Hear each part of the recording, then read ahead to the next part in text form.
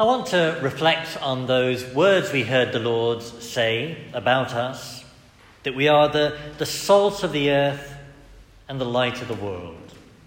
And I want to make 2 points to you tonight, that you as a Catholic are a part of an organisation that does great good in the world. So much good that we're called the light of the world. And secondly, in terms of the obvious thing that follows from that reminding ourselves of the fact that we're part of this organisation for the good can motivate us to do even more good ourselves. Now, before I say anything else, I think we do need to acknowledge that in recent years, the image of the church to many in the media has been the opposite of good. That we've had so many scandals put before us that, these can dishearten us. And there have been serious scandals, horrendous evildoing. But the risk with all this being put before us by the media is that we get disheartened and that we no longer see the good that's done. We get disheartened and we give up doing good ourselves. We give up maybe going to Mass, give up giving to charity because it gets wasted, give up praying.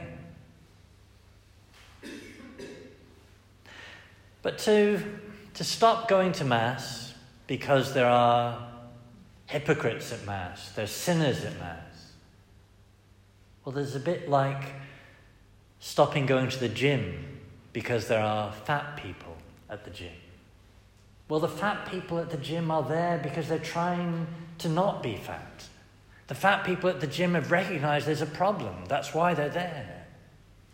And we come to Mass and others around us come to Mass not because we're proclaiming ourselves to be perfect, but because we know that if we don't come here, we become even worse.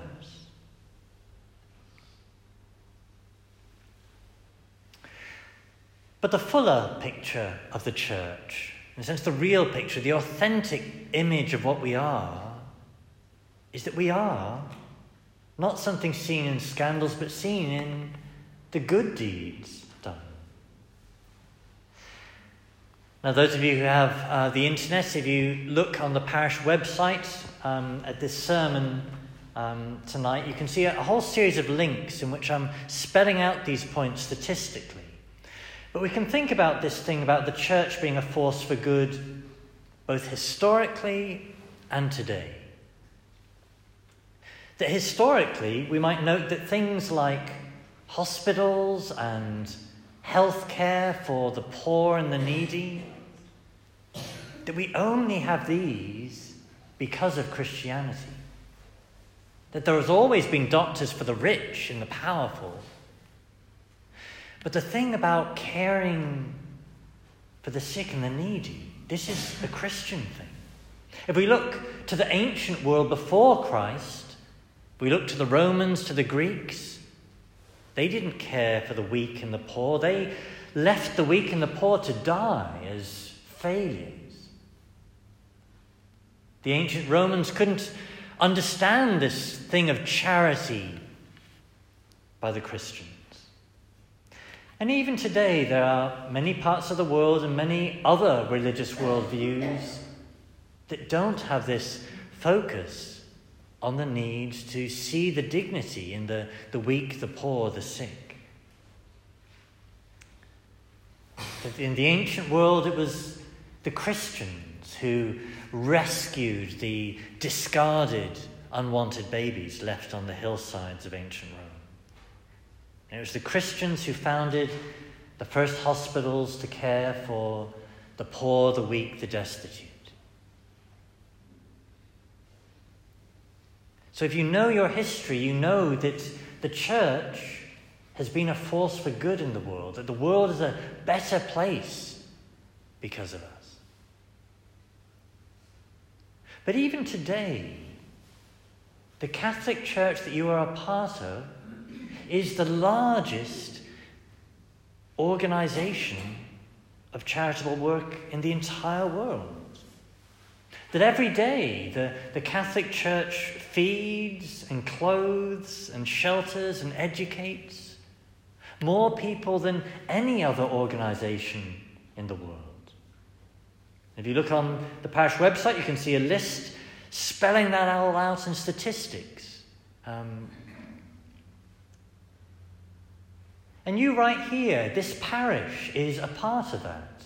Again, if you look at our parish website, you can see what we have done together. That financially, you'll remember shortly before Christmas, we had the collection for the St. Timothy's project in South Africa. And because of the money you gave, 2,000 buckets of love, of food, of supplies were given to needy families at Christmas. And then not just financially, but at a personal level, at a one-on-one level.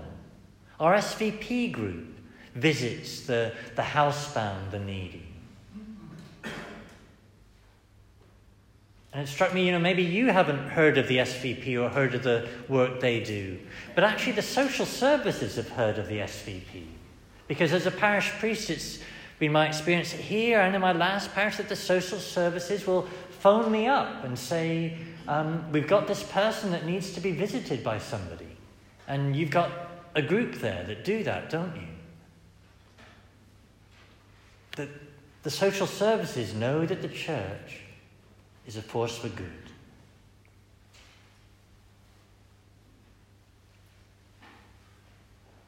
So we heard in today's gospel, the Lord Jesus tell us that we are called to be light to the world.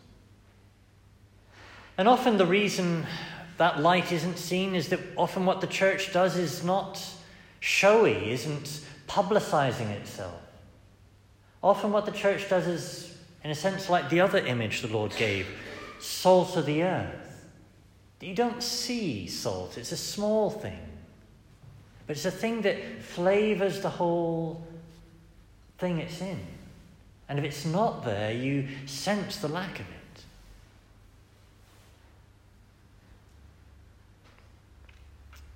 So to sum that up, to come back to where I began, that you, as a Catholic, you're a part of an organisation that is such a powerful force for good in the world that the Lord calls it the light of the world. And reminding ourselves of that can motivate us to do more of that good ourselves.